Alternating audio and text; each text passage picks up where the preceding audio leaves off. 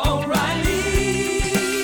You need parts? O'Reilly Auto Parts has parts. Need them fast? We've got fast. No matter what you need, we have thousands of professional parts people doing their part to make sure you have it. Product availability. Just one part that makes O'Reilly stand apart. The professional parts people.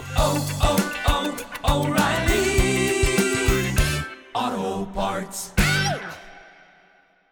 So they're going to blow up the Georgia Dome today, but there's a lot to this story, much more to this story than I can tell you in 2 minutes. And you know I don't have a show anymore, so... First of all, how much taxpayer money in the Georgia Dome that's going to be blown up today? Well, it started out with $214 million from the Georgia State Treasury, your money. But what about the Mercedes-Benz Stadium that replaced the Georgia Dome? Well, the common story is that Arthur Blank, he wanted $300 million in tax money. Then he said, okay, I'll take $200 million and I'll cover the rest out of my own pocket. But there's some little goodies in the contract that could bring the total cost to the taxpayers for the Mercedes-Benz Stadium to about $700 million.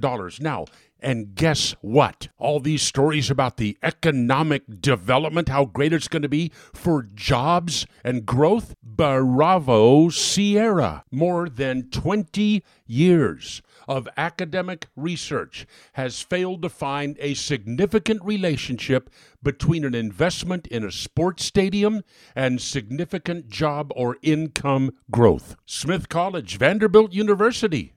They found that independent work on the economic impact of stadiums and arena has uniformly found out that there is no correlation between a sports facility construction and economic development. Folks, you may have been conned on this one just to please Arthur Blank. This is all money diverted away from local businesses and increased expenditures on public safety and other city services. Like I said, you have to get the rest of it in my Bortzcast. ConnectPal.com/Bortzcast.